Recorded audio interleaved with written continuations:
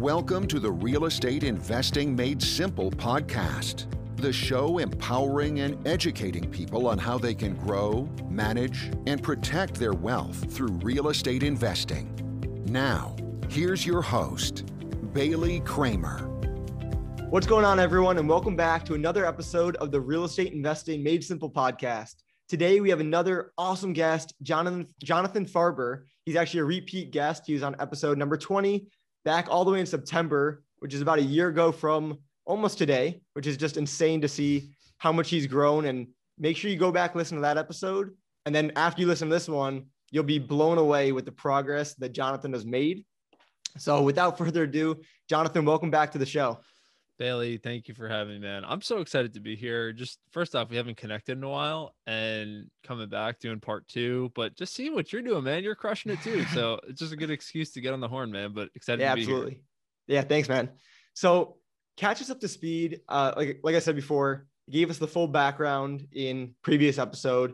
Catch us up to speed of kind of the last couple months and where you're at now. Yeah, you guys got to all go right back. Pause it right now and go back to the first episode and then come back and we'll catch up. No, I'm just kidding. Basically, since last time, the long and short spiel on me is grew up in Long Island, wasn't interested in business, wasn't interested in real estate. I started playing golf when I was 13. Really funny story, which we could talk about another time, but picked it up, got kind of obsessed with that. I have one quality, which is, I guess, good in a lot of ways. I just get really like addicted to stuff and I just go all in on it. Just want to take action at it. I don't need all the answers all the time, but enough to be comfortable and jump in. So for me, then it was golf. Thought that was going to be my path. Thought I was going to one day play professionally or at worst or minimum play enough and then be like a club pro somewhere.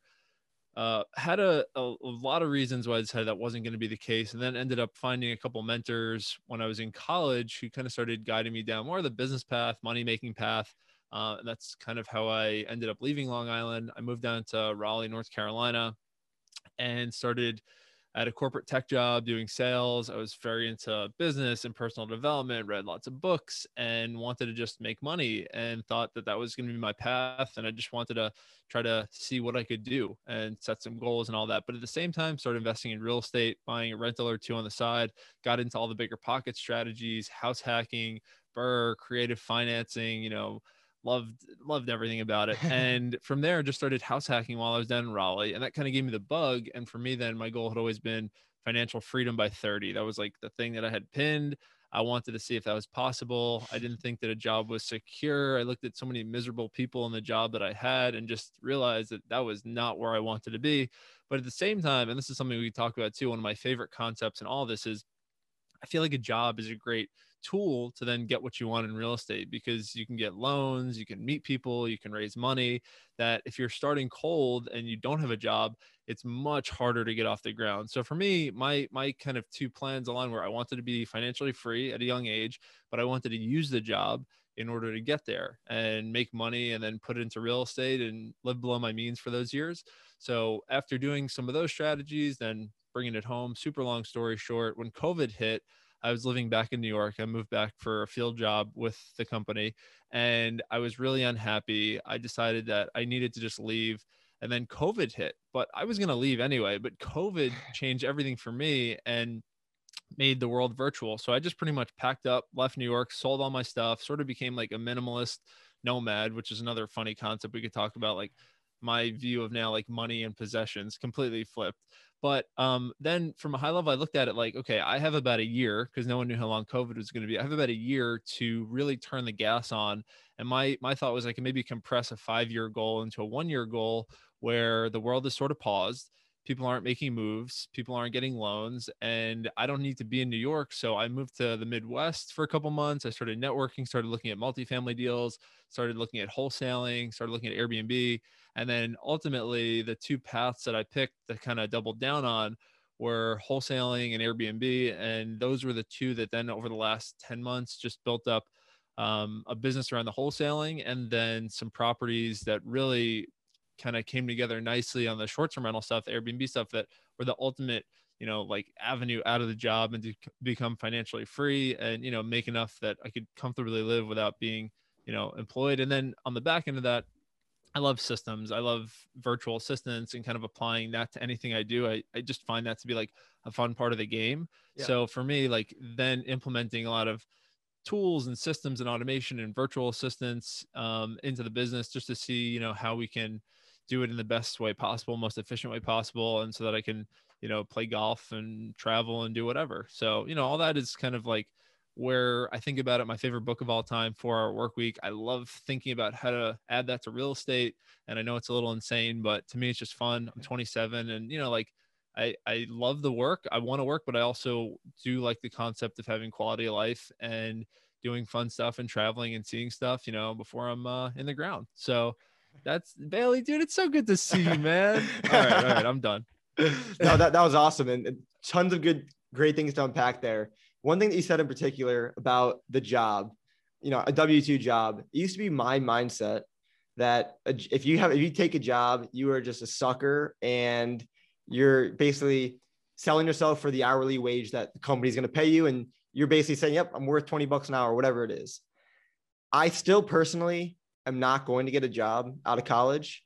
And I don't know, I've always had this thing in my mind where it's not my style. Mm-hmm. But like you said, and this was a complete mind shift, and you're actually one of the people that really opened it up to me. If you actually use that job like you did, and you were able to leverage the loans that you were able to get from it, number one, because you had consistent income. Then two, you mentioned how you were able to, I guess, shorten the amount of work. No, you're doing the same amount of work, but in just a less period of time, you opened up more time in your day to focus on things you actually liked while still getting all the benefits from having the job. So just a different way to think of it. I thought of it as just like, either you have one or you don't, you're a sucker or you're not, but you definitely changed my mindset on it. I still don't really want one at all, but you showed that you can really benefit from it, which is super cool. Mm-hmm.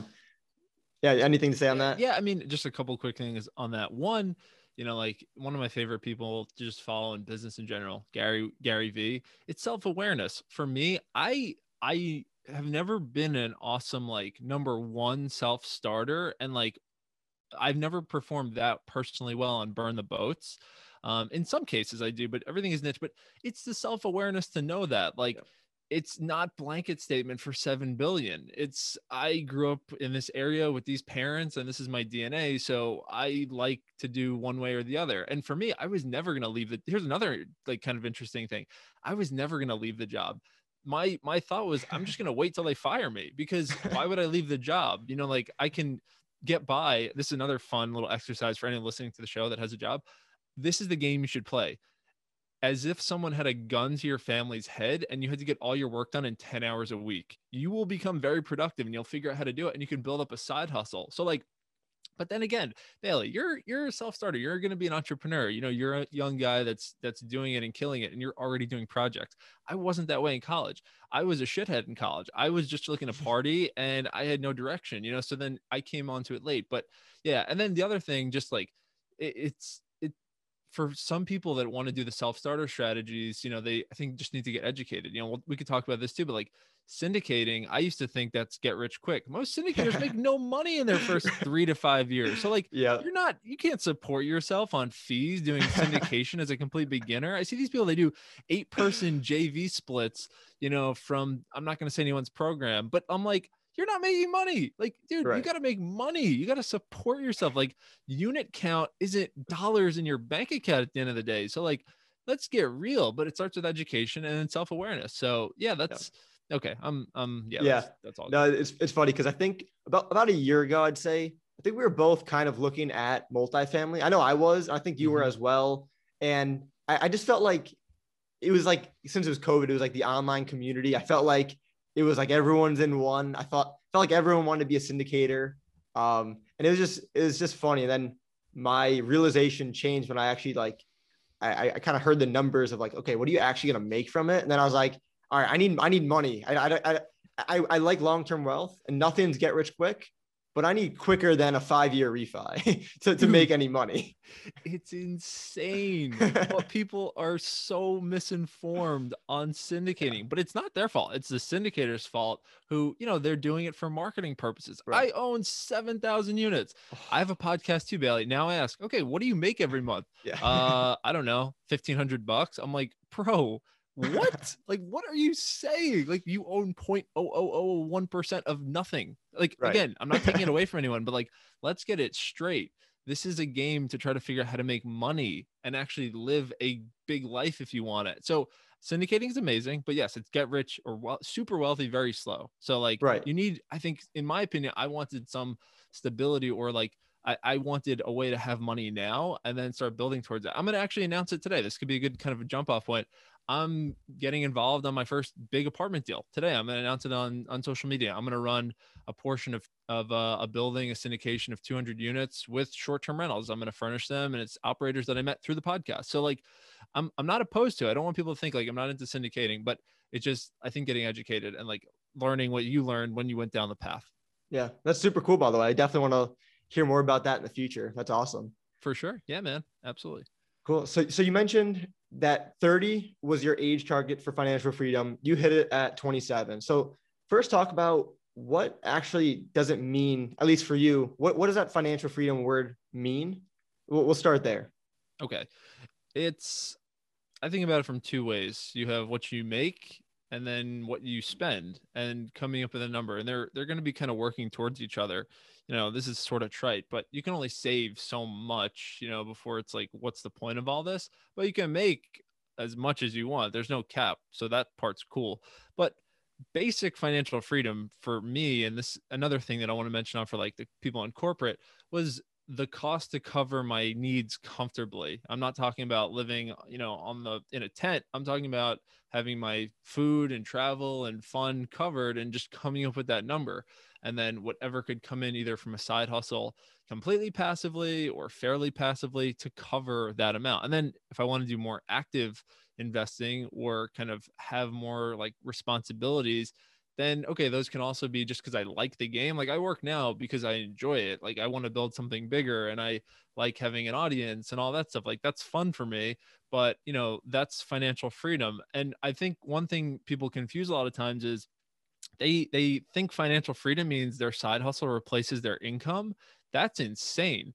If you wait till that's going to happen, just stop, because you're going to never do it. But when you buy all your time back, if you get out of your job, you go from having 40 hours a week that you're working on something and then a side hustle that you maybe just became financially free. Watch what happens. Now that I have all my time back, I've added like 5 income streams, because now I can hustle in all these other ways and start learning about entrepreneurship and business. But I couldn't do that before because I was dealing with a manager who's asking me to submit a forecast.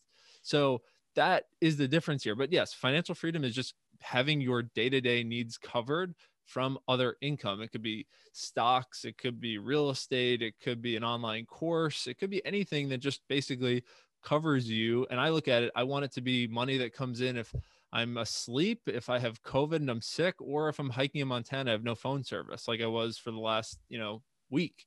So that's my definition of it. And then of course, from there, you can scale it.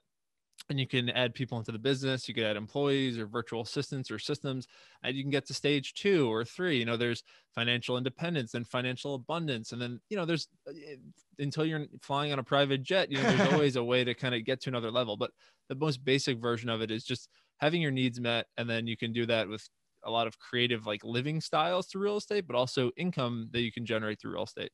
Sweet. That's great explanation. And I want to talk about what streams you created to actually hit that financial freedom. But first, you mentioned the different levels. I'm curious, do you have a goal as to what level you want to hit next, or anything future with that? So July was the first month just from the properties I own with Airbnb, and then from the property that we're doing like arbitrage for, we hit 20,000 in net revenue or net income. So that's right there and like enough. But for me, I don't necessarily always think about it from like, what's my income goals? I like to think about it as like, what is my ideal lifestyle, and then come up with the number from there. I could probably live comfortably on that, but I actually want to just firm that up and make it more stable in the sense of like that money could go away. People could stop traveling, or it could get more competitive, or there could be regulation. So that's why I want to build up the wholesale business so that if it, let's say, doubles, great. Or if the entire Airbnb business goes away, I could just back end that 20,000 with something else. But, like for me, as long as I can live like very comfortably in multiple areas, I don't have a number, but like, yeah, it would be cool to make over $1 million a year. If I made over 100,000 a month, that's a goal. Like I have maybe now before 30, but I'm not dying to get to that. For me right now, it's more about like, I just like doing work that I really enjoy with people that I like, and then working on, like growing that and adding systems to it. And then, like I really want to get back to honestly being good at golf again, because I stunk this summer. So like, that's another goal of mine, but yeah, 100,000 a month would be a nice goal. It's something to chase after. Right. Cool. Mm-hmm. So you mentioned that you hit at 27, and it sounds like Airbnb was that fair to say the biggest part of that income? Yes. Okay. So let's kind of dive into Airbnb. When did you first start? When did you buy your first Airbnb property? I bought it probably the worst time ever, quote unquote, which was March 2020. So right when COVID was blowing up, and it was a property that I had been looking for a long time. It's a tree house in North Carolina that I had been like obsessed with, because I knew these did really well in North Carolina, but none of them would go for sale. And then when they did, they would go really quick, like same day, like 20 or 30,000 over. And it's not an expensive property. It's only like 150,000. So what I started doing was just reaching out to the units in that community that were for rent and asking them if they would ever consider selling. And that was how I picked up that first one. A person, an owner who had their property listed for rent. I came in that day and said, would you hear out a cash offer? And they said yes. Or would you hear out an offer? For anyone listening, you could say that too. And they said yes. And we went to contract, and it was completely off market. And that was the first one. And then I remember, like, as it closed, COVID was starting, and everyone's saying Airbnb is going to be the worst thing ever. And whatever. So we pivoted to furnished monthly rentals, but we could still charge a much higher premium than traditional rents because they were furnished and because we were putting them on Airbnb and Furnish Finder. So we were still making about double the cash flow of a regular, but that was like my first exposure to it and first exposure to like furnished rentals. But from there, it was just like seeing the possibility, and also in my head, seeing where I think the future of like tenant leasing is going. And the fact that with Airbnb, the two, or any furnished rentals like Furnish Finder, VRBO, like, or, a direct booking platform, the two biggest problems were solved. And for me, that was finding qualified tenants, and two, collecting money. So those two problems are solved with these softwares. Like, say what you want about any of them, but like, think about it as a landlord, those are the two biggest headaches. So right. That was like a light bulb moment that even if I was making the exact same, I'd rather use these sites because I don't have to deal with all the garbage. So from there, then we could talk about more, but then just made that the mission that while I still have the job, I was going to do as many of those as I could and buy bigger ones to house more people that could make more money. Got it. So back in March, that was your first one, and you still were in your W-2, right? Yes, I was. Okay. So jumping into that first one, I guess, where did you get the knowledge to furnish it, to run the numbers? What was your knowledge then at the time, and how did you figure that out?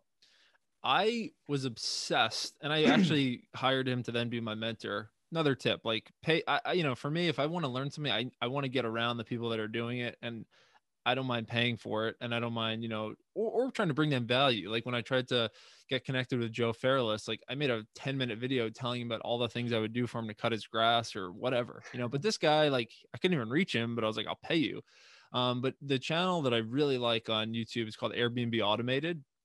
A guy by the name of Sean Rakijic, and I'm, in his mastermind. If anyone has any questions about that, or, like wants a link to it, I could just send that. But anyway, I just watched tons of his content. It made sense.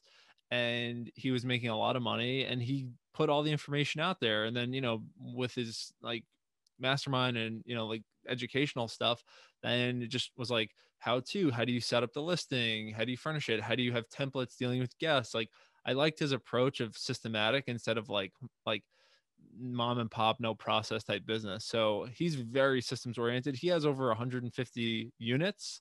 Wow. And he doesn't even own any. They're all Airbnb arbitrage. So anyway, I didn't mind buying them because, again, back to having the job, and wanting to max out the debt. For me, I was always, able to generate money that I wanted to put into these. So that was like my biggest learning. And then another great one on YouTube, STRU, a guy, he used to run, I think a hedge fund in New York City, and now he's transitioned into like boutique hotels and Airbnbs.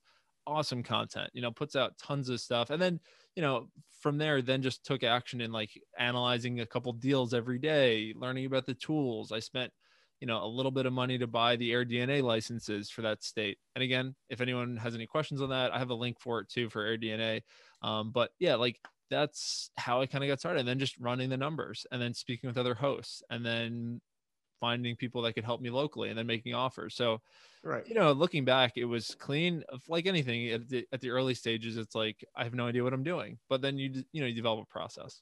Right. And just quick question on that. Did you join that mastermind program before you bought the rental or after you bought the rental? I bought it. I joined that group actually after. Okay. So I don't remember exactly when, but it was probably like 4 or 5 months after. And I'd already bought 2 more, and then I was buying 1 more. And I just felt like I needed to get better at operations. Got it. Okay, cool. So let's talk about that. And let's kind of go systematically for somebody who's just getting started in, or, someone interested in short-term rentals, Airbnb. Yeah, for sure. So let's do it step by step. So step by step, I guess, where do you start? I mean, someone's obviously interested. Maybe they hear your podcast, or like 20,000 net. I want to do that. Okay. Where do they begin? Yeah, for sure. It's pretty cool. So you should. But basically you could do it one of 2 ways. You could do either destination markets, or you can do maybe an urban market that's a traditional rental and convert it into furnished or Airbnb. So we can kind of go down both paths. And again, like, I just want to make this as tactical as possible, Bailey. So jump in if I'm ever getting fluffy. But basically, for vacation rentals or second homes in destination markets, I think of it like this. 1, is it a place that I like going? 2, what are the rental restrictions? 3, what is the time zone? So if those are time zone being my time zone, or the rental restrictions good, and it's a place that I like going, and then I can validate that from like going on Google Travel. If you go on like Google Flights or Google Travel, then you could hit explore in a city, see if there's a lot of reviews on a place. That'll give you an idea if there's demand going there. And then you can do some research to kind of get a feel for, like, what is the drive to come into this city? Is it seasonal? Is it going to stay full the whole year? Like comparing a place like Asheville to maybe, Topsail, North Carolina, they're going to have different seasons, but one may be a little longer, or one may have kind of a, like Asheville, a ski season potentially. So it could stay full kind of more of the year. It just depends, but AirDNA is then what I would kind of use after that. That's just a site that pulls information from actual listings in the area. You can get a lot from there for free, but then you can also pay for it. And then from there, that'll kind of validate any research that I did before that of, does this area work? Do the numbers seem okay? Are people going there? And you can even search or type in property addresses and see what projected rental revenue could be. And yeah, it's got so many bells and whistles in there. And then from there, usually what I do is I'll literally just spend maybe like 30 to 60 minutes a day on Airbnb and VRBO, just basically like mapping out comps in the area and looking at their calendars, and basically just coming up with like, P&Ls for comps in the area, just to get an idea of how booked they actually are, how booked they are 30, 60, 90 days out. And just, again, validating what I'm thinking about doing, and also validating the price point that I'm thinking about buying for. One other quick thing I should have mentioned at the front end, if you're buying, I would also be speaking to a lender literally on day 1 that you could find from Bigger Pockets or Facebook groups, just to see what you could get pre-approved for. It doesn't make sense to do all this research to buy something if you're only pre-approved for 300,000. You're looking in Gatlinburg at places that are 700,000. Right. It doesn't really work. So, okay, you're pre-approved, your number. That'll also tell you then when you're on, let's say, Redfin, and you're looking at what's on the market in that area, you can compare if what you can buy is anything like the top comps on Airbnb. Same finishes, same bed bath count, same size, all that sort of stuff. Okay. Same amenities. And you can then see, like, do we have a potential match here? And then from there, what I like to do, I actually like to reach out to hosts in the area. I reach out to them directly. I reach out to property managers. I reach out to realtors. I reach out to other investors on like Facebook groups. And again, I start to then, like, it's all about getting smarter, but some of it you can do numbers driven. And then there's some of it that you can kind of touch and feel. I would do that, talk to those people, kind of get a sniff on what they're saying and thinking. And, like almost I come up with interview scripts for all these. They don't know that, but it's the same conversation. I don't want to have to rethink every time. And, just, okay, oh, so the property isn't really staying booked on that side of the mountain, but the one that owns on this one, it's closer to that restaurant that people like going to. Okay, cool. Oh, but that one's in an HOA community that they're cracking down on this. Oh, okay, I don't like that. So that's no good. I wouldn't do it. Oh, this one, their HOA sucks and they don't know how to manage septic wells. That's not cool. All right, but this one does. You get smarter. That's stuff that AirDNA couldn't tell you, or that's something that even looking on Airbnb couldn't tell you. You need to hear that from people. And then from there, I usually would say go and stay in that market at 2 or 3 Airbnbs, which is a tax write-off. You're doing market research and talk to those hosts. Go into the coffee shops, pick those people's brain. Hey, so are people coming here a lot? Like, is this busy in the off season? Like, what's going on here? Again, this is your money. You got to do research. This isn't just like pick a stock and then just like, someone can do whatever and the thing tanks. Like, you're active investing here. You're doing a little bit of research so that you can figure out a good place to park your money and do something that isn't that hard, but it's just different than working in a corporate job and just being told to do every day, but totally worth it. But anyway, so do a little bit of that. And then from there, it really just comes down to getting good at analyzing properties. I typically tell people you got to be analyzing like 30 to 40 deals before you even probably make an offer on one. If you don't do that, I would say you're being very risky and potentially going to overpay or not even know a good deal when you see one. And then it comes down into the offer making. I think for people that are serious, if they've done that research and they know their market, you got to have really good little search criteria set up on your listing sites. I like Redfin. And the second that a property hits the market, like for me, my process was I would like all the good ones that came on. I would send them to my virtual assistant first thing, 6 a.m. when I got out of bed. By 8 o'clock, when I sat on my computer, they were analyzed. And then that day I would start making offers sight unseen, or I would have a realtor go out and get videos that day and put a like time contingent offer on that property. But then it just comes down to lead and lag measures, which is making offers every single week after you analyze a deal a day. So if you do analyze a deal a day and you make an offer a week, you'll get a deal done. But that's where people usually drop off because it gets a little scary. So and the cool part about that, second home loans, it's 10% down at a crazy low interest rate. And the PMI drops off when you get to 20% equity. One of the best loans on the planet. And you can buy them even if you don't have a primary home. That's like the biggest question I get on TikTok. You can rent, you can live in your parents' basement and you can buy a second home. It does not matter. Yeah, Bailey, you should. So yeah. Okay. I say like everything that comes to mind when I think of the destination market, second home property, tried to be very tactical. If I wasn't, let me know, but that's high level. Then we could talk about the other, suburban places, but that's second homes, destination ones. Okay. Got it. So just a small recap. So when you're first picking the market on the front end, at least my opinion, you should like the market. Like you said, you should want a vacation there. You should like it for some reason. Maybe you have some tie to it. But then once you pick a market that you know and like, and you want to start analyzing it, you just have to get familiar with it. A lot of the things you mentioned, like talking to people in the market, looking at Airbnb, looking at Redfin, you're really just getting familiar with the market so that okay, a 4-bedroom house should sell for this much. Or if I'm going to buy a 4-bedroom house, this is what it should have, and this is how much I could actually make on this property.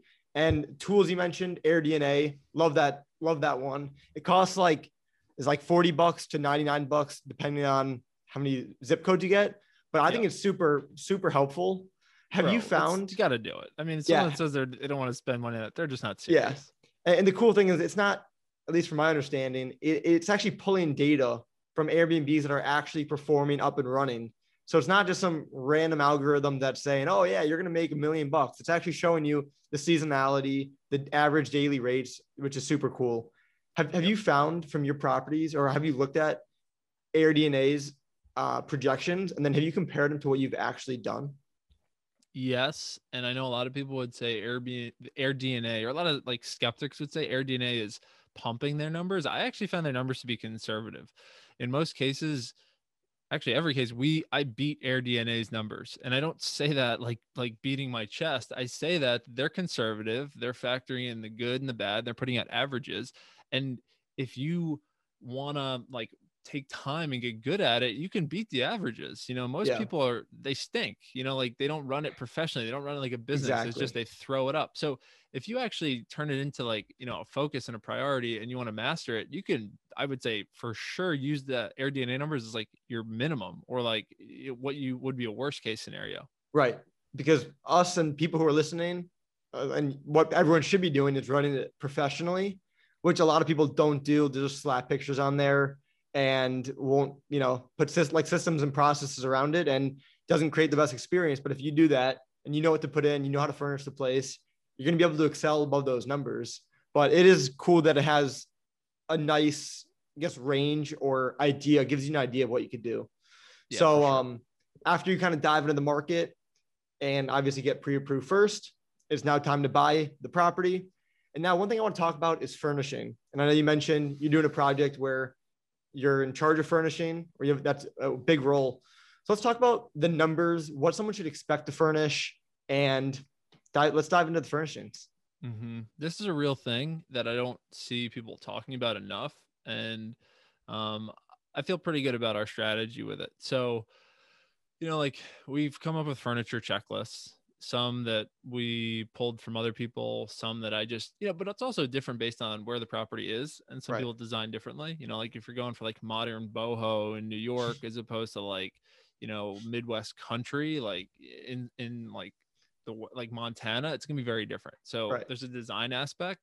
I'm not so great at that, but I'm trying to get better. But again, everything can be systematized. Everything's figure outable. So typically, but I would say a studio, to finish it and decorate it and have multiple sets of things like we like to have, it's somewhere in the range of like 3 to 5,000. For a 4-bedroom, I think you can get that done anywhere from 15 to 17,000. Really, for a 4-bedroom house? Yeah. Wow, that's so. What I'm curious, what goes into that number for you? I mean, like, so, and it could go over just depending on Yeah, like yeah, how nice you want to make it. But I'm saying, like, if you just want bare bones, and then like if you're yeah. willing to, not even willing to get creative, like that's pretty bare bones. I would say 20 would be like conservative if you want to really deck everything out and have trinkets and not have to deal with like trying to find stuff on Facebook Marketplace, or Right. just not source it from like main big box stores. But usually it's like 2,000, 2 to 3,000 a bedroom. And then, a living room could be anywhere from like 5 to 6,000. So, and then the kitchen has, a lot of little like trinkets that could be anywhere from like 3 to 5,000 on itself, but you could do it for 3 pretty comfortably if, Yeah. just like kitchen table and, like all the sets. And if there's any like gadgets in the kitchen, stuff like that, or even if you have to put in any of the like appliances, that's Right. like depends. That's why it's kind of a Right. wide Right. range. But yeah, I mean, it can be done. I mean, most of the stuff that we're doing is from like, Bob's, Amazon, and Wayfair. The bigger challenge is coordinating the deliveries when we're trying to do quick stand-ups. But the other trick with that I tell people is like, let's say you buy a property, second home, 10% down. So one, you're getting kind of a good deal there. Ooh, another really sneaky trick. You got to always ask for some of your closing costs paid, even if it means you pay higher on list, but then you get a $3,000 credit towards closing. That's such like huge thing people don't understand, that by bringing less cash to close, your return is going to be so much better. It doesn't matter if you're amortizing that 3,000, but if you're bringing less to close, it's a huge difference. Anyway, but then, so you're not bringing as much to close the deal. And then to actually buy the furniture, what I typically do or recommend for people, again, having a job helps this, is to open up a 0 APR credit card for 18 months. So basically, you don't have to come out of pocket for the furniture. A lot of people don't really think about that. They get hit with a big furniture bill and they're kind of crushed, because then they have to pay it back. Open up a new credit card, 0 APR, and then you can pay it back with profits. And you get the points too. You can then go travel and do whatever, like if you find a card with a nice bonus. So that's how I think about it. Okay. No, that's totally fair. When you break it down by room, it makes sense. So do you use the same? I know you said, if you're in Montana versus Florida, your furnishings are going to be different. But for your properties that you've had, do you typically order the same beds, the same sheets, the same everything?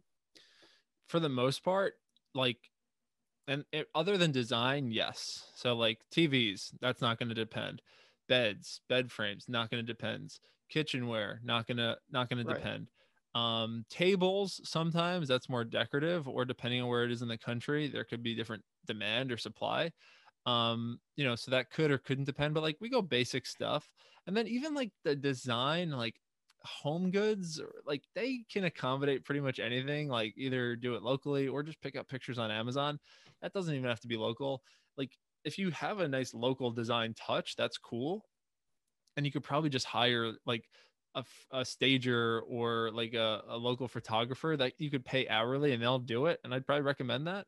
And yeah, that could probably do it. But no, for the most part, we're using the same stuff in a lot of places, and we just know what works. And if it doesn't, we change it. Like this week, we were changing out all our locks from August to Schlage. I didn't like August from the beginning. We've had problems with them, nothing that's crazy, just little annoyances. Like I don't want any like weak spots in the operation. I don't even want to ever get a text about this stuff. Like no, like so that popped up. It's an extra expense, but like now we know like that's going to be on our like furniture and like stand-up checklist. With our Ring doorbell, we're also going to have Schlage locks, instead of August. Just little tweaks, but Right. yeah, it's pretty much the same stuff every time. Gotcha. Cool. And you mentioned you have lists for all these things. Is this something you give, you sell, or you have posted anywhere? Right now, I don't sell it. Maybe I will one day. Could be cool. Or just like, another income stream. But right now, what I just have is all the links are set up as affiliate links. So, if people buy the stuff, I would appreciate it. You definitely don't Yeah. have to. You could say you could do it actually intentionally not to help me. But basically, it's just if anyone doesn't know what affiliate marketing is, another great income stream. If you build an audience and then you have products that you recommend all the time, you can get an affiliate link for those and you get a percentage every time. Like that's really cool for someone that's trying to think, okay, what could be another income stream? So right now they're just that. And if people use those, I could make a little, it's tiny, by the way, so don't think that if someone buys a TV that you recommend from Amazon, you're getting half, you're getting like pennies, but it can add up if you have a big following and you're selling high ticket stuff. So Yeah. we could put that in the show notes, or I'll send it to you after. All right, cool. Very cool. I think there was something a couple months ago. I think you recommended it. I honestly have no idea what it was. It was on Amazon for sure. It might have been a book. Maybe a plunger. No. There's a plunger. There's a plunger that we use in every property. It's the best plunger ever. Really? That's funny. I don't know though. I don't remember. I have the worst memory. So let's talk about the back half of the Airbnb, which is the operations. And that's where a lot of the systems and processes come into place. Because like you mentioned, you don't want to be getting messages about random stuff that you don't need messages about. So let's talk about, I know you're big into software as well. So if you can kind of just dive into the management side, what you're doing, software, all that good stuff. Yeah. I mean, and this is going to be actually funny to think through. I'll do my best, but another thing that I recommend that everyone does is to come up with all your activities that you may or may not like doing and hire an assistant. Hire either an executive assistant, administrative assistant. There's plenty of services, or someone even from Upwork, and train them to handle your email, handle your calendar, handle like anything that is on a screen. So some of this, like I've handed off, and I'm not even as close to it anymore to like give the specs, but some of the softwares and tools we're using, like Price Labs, Smart BNB, and then there's another tool that we're using. I can't think of it, but those two basically are a good way to figure out pricing and then also messaging. And they're always adding more features, but between those two, you can do a lot of little like automated things with guests and just making sure that your place is priced right. And also that your calendars are synced if you have your place on multiple places, so that you're not getting double bookings. And then the other thing, anyway, yeah, those are the main ones. But like even within Airbnb, there's a bunch of tools that we play around with, like pricing sets if people stay longer or they stay during certain days of the week, if there's discounts, or just ways that we can kind of like entice people to kind of align with our calendar strategy, so that Right. it's not leaving days open. And then also, like we're trying to encourage people to stay for longer, so that sort of stuff. But basically, there's a bookkeeper that every week will review the numbers for the property, pay $12 an hour, found on Upwork. So like, again, I'm not good with numbers. And then she'll coordinate with Claire, who's kind of now more of like the COO of MMTR, more or less my executive assistant. And she's managing kind of like the day-to-day of the properties, guest messaging, pricing, if a handy person needs something, supplies and inventory. But basically then, yeah, she'll also coordinate with the cleaners. Every time a cleaner goes through, they take pictures of the units, they go through our checklist that we give them, and then they kind of report back to us. If something is wrong, they help file the claim. They'll work with Claire to get the claim done that day, and everything is documented.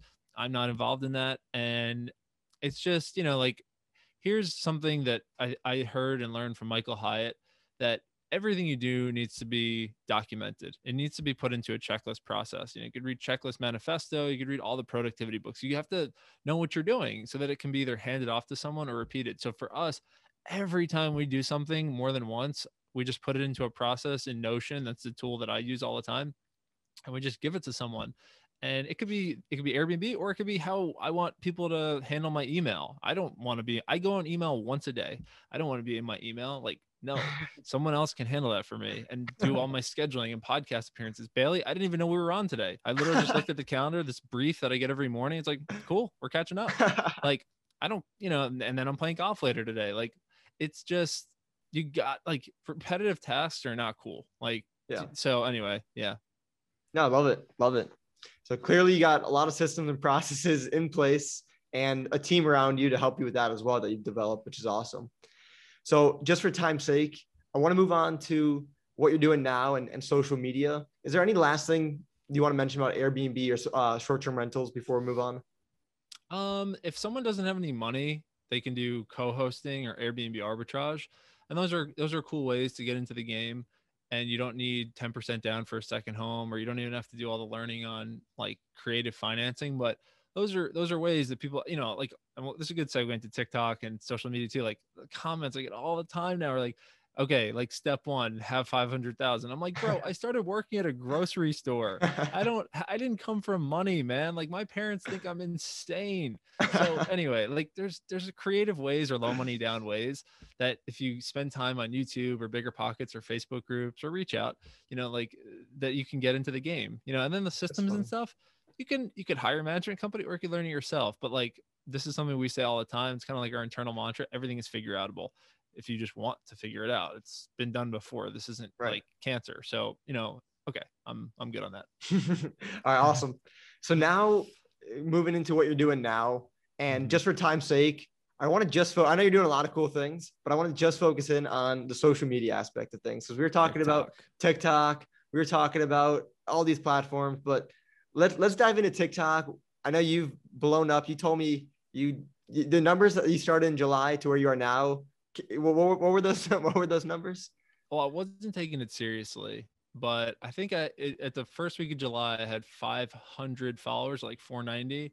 And I just checked this morning, it's like 31,000. Which is insane. It's like 3 weeks, like two weeks of just going hard. But yeah, we'll dig into it. So why TikTok? Why go hard on TikTok? And we'll start there. Why TikTok, and why even try to go hard? And what does that look like? Okay, so an early mentor of mine used to talk about money and power aren't like the thing anymore. You need attention. You need like money and opportunity will follow attention. You can meet cooler people, you can do different deals, you can raise more money, but you need attention. You don't have the time to get to know everyone, but there's enough time for you to use these tools to amplify your brand and message so that more people can know you. So he's like, it's not who you know, it's who knows you. If you're going to get into the world of money raising or selling products or literally anything, or helping more people, like, you can help more people if you have a bigger audience or reach. Most people don't. I didn't think that way for a long time either. It was like, oh no, don't go on social media because, you might say something stupid or embarrass yourself or whatever. Bullshit. Like, I have imposter syndrome too, and I get embarrassed sometimes, and it's totally normal. But anyway, it's just been such an amazing way to meet people and get the message out. And like I mentioned before, that 200 unit deal that I'm probably going to raise money on, and do Airbnb. And like, a lot of people have been reaching out about asking to put money into deals. I don't have deals typically before that to put money into. And for me, after sort of becoming, like, out of the corporate world and having a lot more of my time, I was asking myself, like, how do I help more people? What is a path to kind of fulfillment, which is a weird question because then everyone's like, oh, just make more money. Well, I had the money I wanted, but I was like, what do I do next? So this has been kind of a cool way. And kind of back to the first thing I mentioned, like when I do something, I just go hard, like I want to try to like, do it in a big way. So I don't know, I've just been posting a lot. And also why TikTok, the growth there is ridiculous. Like Instagram, I'm not so good at like taking pictures and like I'm not that creative. It's also very hard to grow there. So for me, I've been doing more on LinkedIn and TikTok. Those to me seem like the biggest bang for your buck of just posting good content and watch what happens. And Right. a lot of times cool stuff happens. So that's kind of been a strategy. And I will say for other people, there's like someone out there listening right now to what that you could probably help if you started making content, or help them get their first deal. But because we think, oh no, I'm not this yet. When I'm this, I'll start making content. Then you don't, and you never flex that muscle and don't. So like, yeah. Yeah. Great point. Great point. Have you seen a lot of your TikTok followers flow into your either Instagram or your other socials too, or not necessarily? So probably picked up like in the last week, maybe like 800 Instagram followers. And then on YouTube. And again, now let's talk about income streams too.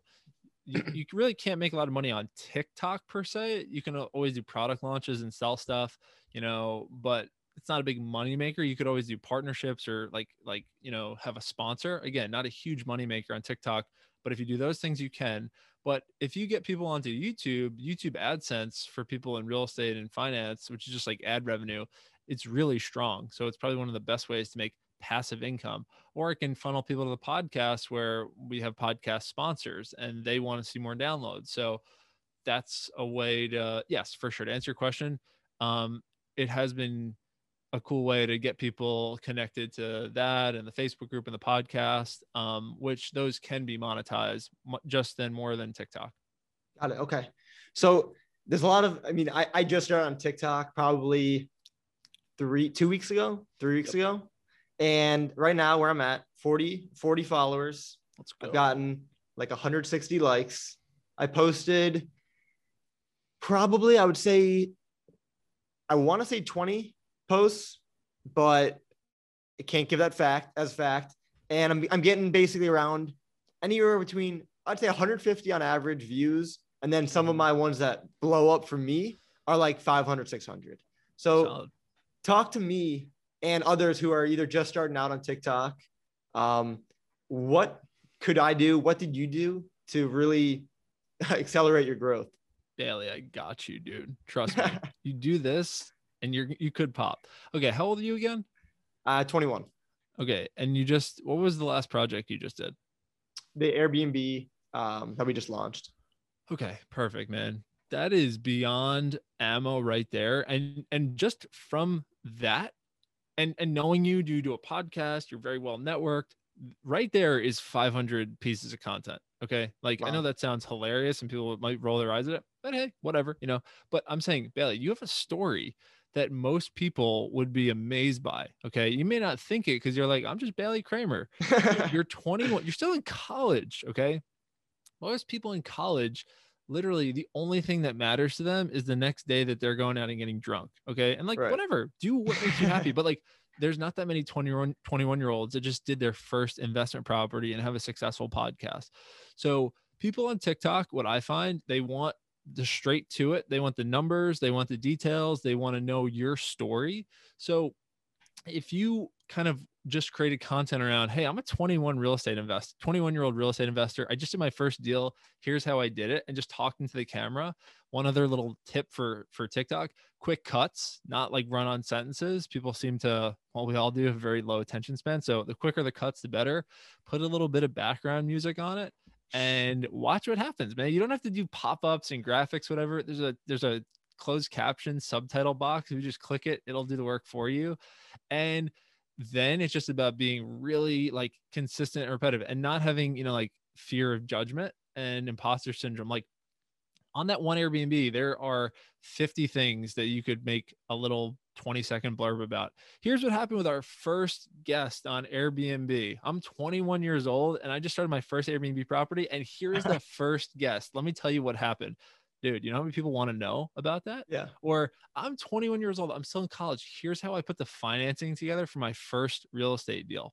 dude, people are going to click and watch because it's different. You're like, again, you may not think about it, but it's impressive what you've done. So Yeah. people want to know the details. They want to know short, sweet, less than 30 seconds. And then from there, it's just about cranking and just putting out a lot. Like for me too now, like I was doing 2 YouTube videos a week. I sucked. It's the most awkward, uncomfortable thing ever. I got better. I hired a coach. I got a teleprompter and I still suck, but that's okay. It's great because in a year, I'm going to look back and be like, he sucked, but he's so much better now. So it's like, anyway, that would be the formula. And then one last quick tip on TikTok. As you're scrolling, just bookmark videos that you think you could add your version of or that are doing really well and you could add your spin on with a trend. That's the easiest way. I'm not creative, but if I see someone else that just did something about stocks and it's doing really well and like they used kind of this theme, I'll come up with my themed version of that for real estate. So like you don't have to reinvent, you don't have to be funny, you don't have to dance, but yeah. And then on LinkedIn, that's the other thing. Like just if I have a blurb idea, I just put it out as a post and then I just like and comment on other people's, kind of like gets them kind of like thinking about me. And then, they'll check out the content. LinkedIn's been, going well. So, yeah, that's All right, high cool. level. I appreciate the Man. feedback. It's weird. Like whenever I don't know, whenever I'm doing something, it just feels normal because I'm doing it.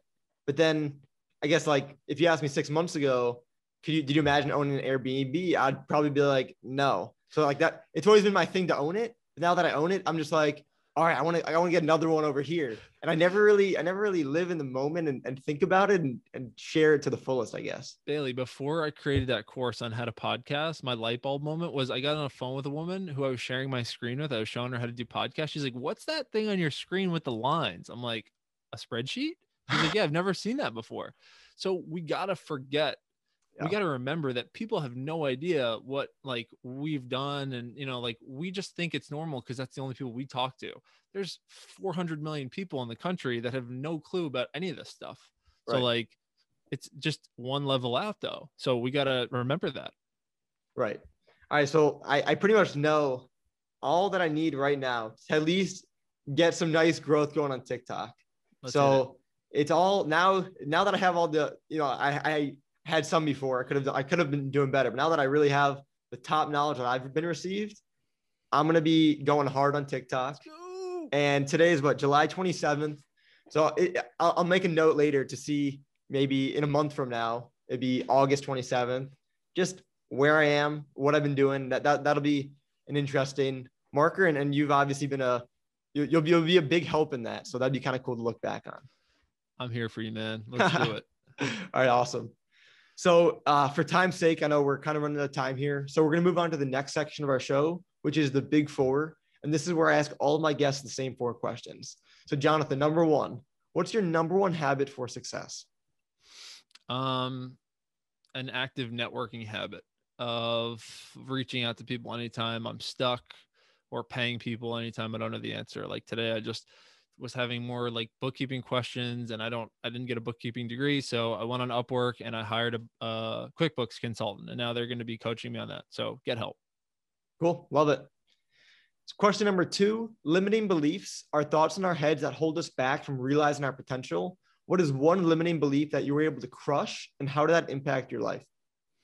That I needed to know all the answers before doing things and that making big money and actually running some business, you needed to go to a certain school or come from certain connections. Not at all. Everyone was a beginner once and you can learn it and you can get around the right people that'll help you learn it faster. Love it. So true. Mm-hmm. Question number 3, where do you see yourself in 5 to 10 years? That could be business, personal, whatever. I think I'll be running a bigger company, but I think most of it'll be, kind of run day to day without me. And I think I'll be traveling, I'll live a quarter a year in a different part of the world. And I'd like to have a family. I'm single right now. That would be cool. Or at least a wife or a girlfriend to like travel with and see this stuff with. And just, like I'd love to get to a point where I can run that on my own, be in a more comfortable lifestyle and just like help a lot more people get started. But yeah, I think for me that like the lifestyle part of it, I'll be living in different parts of the world and having a big business that can run on its own. Super cool. Love it. So question number 4, you left a lot of golden nuggets on this, but is there any last message you want to leave to the listeners?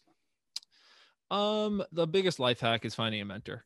You can cut down a 10-year path by finding a mentor, by either paying them, or if you just, I have a TikTok about this. I got a YouTube video about it, how you can find a mentor without paying any money by bringing them value. And you guys got to go check out the ways, but like check out the TikToks or check out the YouTube videos. Like there are a ton of ways that you can bring someone free value and bypass the cost of mentorship. But yeah, mentors are the hack. Mentors will change your entire life or changing your circle.